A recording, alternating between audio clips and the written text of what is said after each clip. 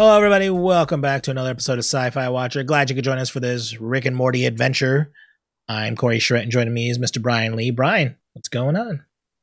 Hello, hello. Doing good, Corey. Yeah, more Rick and Morty. Gotta love it. Gotta love it. Best time of the week. Oh, yes. Thursday nights. Gotta love Thursdays here as we talk about rest and Ricklaxation.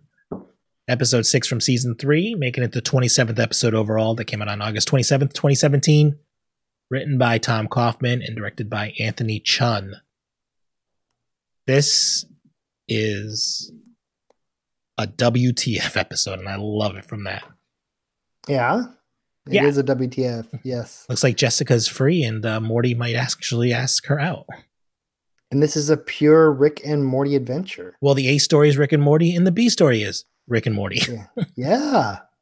Kind of different. We don't have that all the time. That's the one thing I loved about it is it's two different stories, but it's the same characters. The last time I remember an episode like this was like the Purge one, right? Yeah, but was that the last time we had a pure Rick and Morty adventure? Right, but that one was more of just an A story. There was no B. This one has two Ricks and two Mortys going on. So I kind of love it even better than that. Yeah, Morty hears Jessica is available to date, and of course, that doesn't turn out well. And Rick shows up and tells everyone to F off. I love watching these things uncensored. I'm waiting for Cartoon Network to have them come back on, because I'm feeling we're going to see a lot of beeps going on the episodes. Yeah, there was a lot of cursing in this one, and I loved it. A lot of F-bombs. It's so hilarious. Yeah. I love that Rick grabs Morty and takes him on another adventure, which is only going to last 20 minutes, then cut away to 6 days later. Mm-hmm. All hell breaks loose. It's like, yeah. Mm-hmm. Was there a nod to Star Wars in this when they were when they got their medals? I think they were trying to recreate. Remember when at the end of Star Wars when they got medals? Mm-hmm. Well, also the fact when they left that ship, it exploded behind them too, kind of like the Death Star type of thing. Uh-huh. Yeah, and the medals kind of, I didn't really put two and two together, but you are right. It does feel like a Star Wars thing. Yeah, because they had the same kind of medal, I think. Mm-hmm. But I love that Rick doesn't even know why he keeps doing his thing. He just wants to die. Man, that scene when they get back into the spacecraft and they're like breathing really hard, that is like the most memeable video on the internet. A friend of mine sent me this video of the Houston Rockets where they had Morty had a Houston Rocket hat, and then Rick looked like the lead guy on the Houston Rockets, one of the characters. And it's the most memeable video I've seen. Oh, wow. I love that. Yeah. But yeah, this one is so strange. You think it's going to go one way and it just totally goes another way. The fact that they're going to take a vacation, I'm like, where do you go with that? I mean, you go on vacation, all hell's going to break loose, but at first it looks like everything's going fine. I'm like, all right, I guess I don't know where you're going with this, guys. Yeah. That's what I love is I'm on this journey and you guys are just holding my hand saying we're going here and I'm not telling you what's happening. And this is one of those episodes. Mm-hmm. The day spa getting puked out of a worm. But then the sauna thing, and I noticed like what's going on with the sauna where they go in the sauna, then there's a flash. But the thing was when we saw them in that weird world, which you don't know what's going on, they were in their regular clothes and not in a robe. And I was like, how did they get back in their regular clothes? Scratching my head here. Yeah, and their bodies were kind of melty looking, and they were all green. It's kind of gross. But I love that Rick is smart enough to realize that they're the toxins that were taken out of the body. Yeah, the toxic versions of themselves. Mm-hmm. But Morty is just himself. Morty is just scared of everything. He seemed even more so. My voice is very annoying, isn't it? It's like, yeah, that's your best asset. Neurotic, yeah. And that's your best feature. Mm-hmm. I love that. And then it cuts to the Rick and Morty who are cleansed, the healthy versions.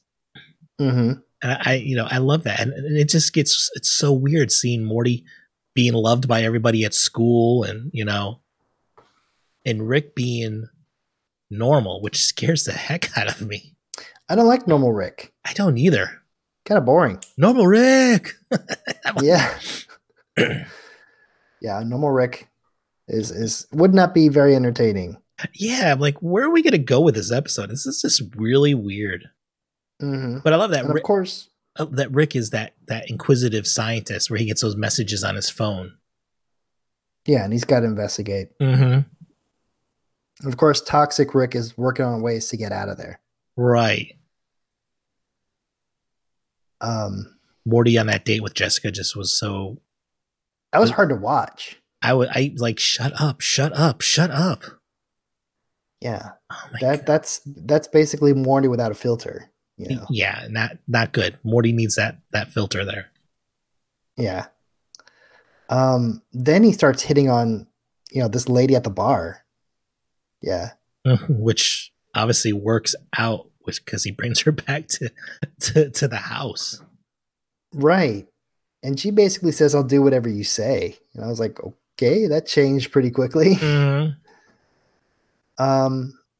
Yeah, that's when we get to see the toxic Rick and Morty, and they're trying to get back to the real world. Mm-hmm.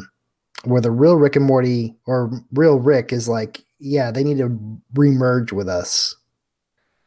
And somehow that new girl gets in the device, and she goes into the viral world, and viral Rick and Morty show up here because their whole plan was to not merge together, but to come over here and put, our the healthy Rick and Morty into that universe, basically switch places with them.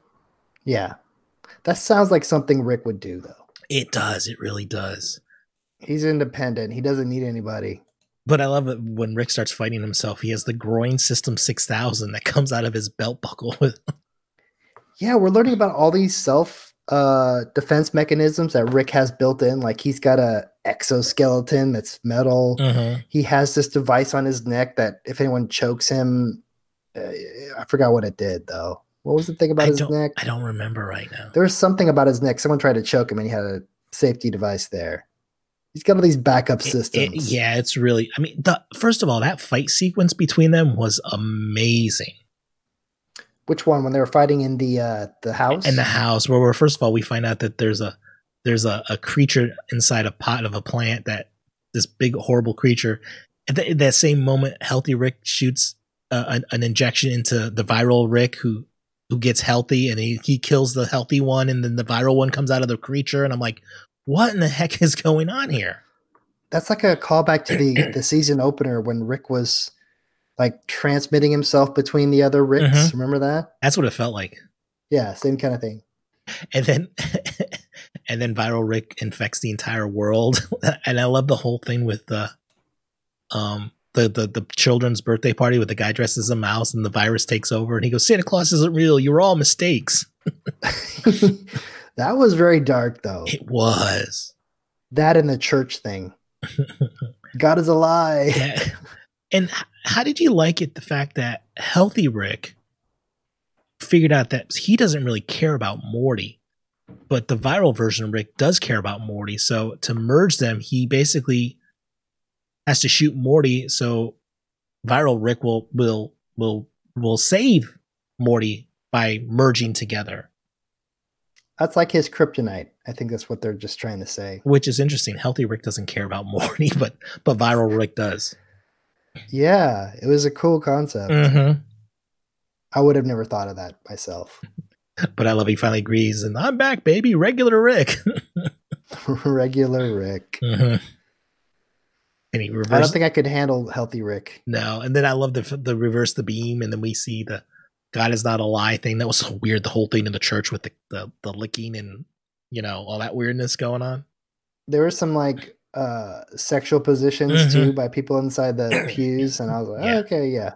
And then we're adult here. Then we see the birthday party with the kids were basically had like disemboweled the mouse guy.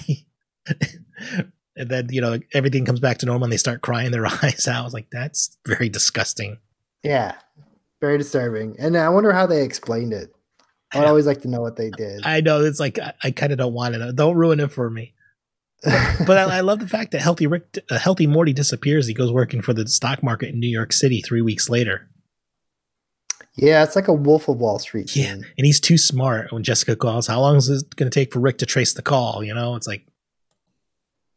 Okay. I think he let it happen. I think he was ready to go back. It felt like it. He kind of gave up a little bit at the end there. Because he's like, oh, is that what happened? Okay. Mm-hmm. And I figured this out before it even happened, when those drones showed up and grabbed him. Uh-huh. And I'm like, those are the same colors as Voltron. I was thinking that before you put that together. Wow. I did, because because it's 5. I'm like, those colors are Voltron colors. I'm thinking to myself, and sure as heck, afterwards they went there. I'm like, thank you, I was right. Voltron without the lions, which it was still kind of cool though, with the little sword and everything. I love that. Yeah. Let me see what else we got here. Well, we've got the after credit scene too. Well, did you hear the last thing that were said by the girls before Rick and Morty jump into their adventure in the school? Have you ever something about peeing on? Have you ever been peed on before? Oh my god, yum! I'm like, oh my god. No, this is a callback. They did this before. They did the whole bukkake thing. Remember? That one was subtle. That one I didn't catch, but this one was right at the end. I'm like, oh my god, facepalm! I can't watch this. I think it's like this is Justin and them playing a trick. Like, this is what girls talk about. Well, did you get a reference to the Benoit technology earlier on in the episode? I heard, but I didn't look it up. What is Benoit? I'll explain to you after the show, but it's something to do with it's something to do with sex. I know what it is. Balls, yes. Okay. Yeah. And so you do know. So yeah, when they mention balls. We can say that on. Yeah, I know. We're not going to look it up later. I'm not going to say what it is, but yeah. But yeah, it was funny. I hear that, like, oh my god. Like little things like that they put in, like, you can get away with this? Okay. It's Adult Swim, baby. All right, now let's talk about the after credits scene. It was kind of subtle, but they never leave a thread left there. Nope. And Stacy, who was teleported to the bad place, is back, and she's saying, sea cucumber.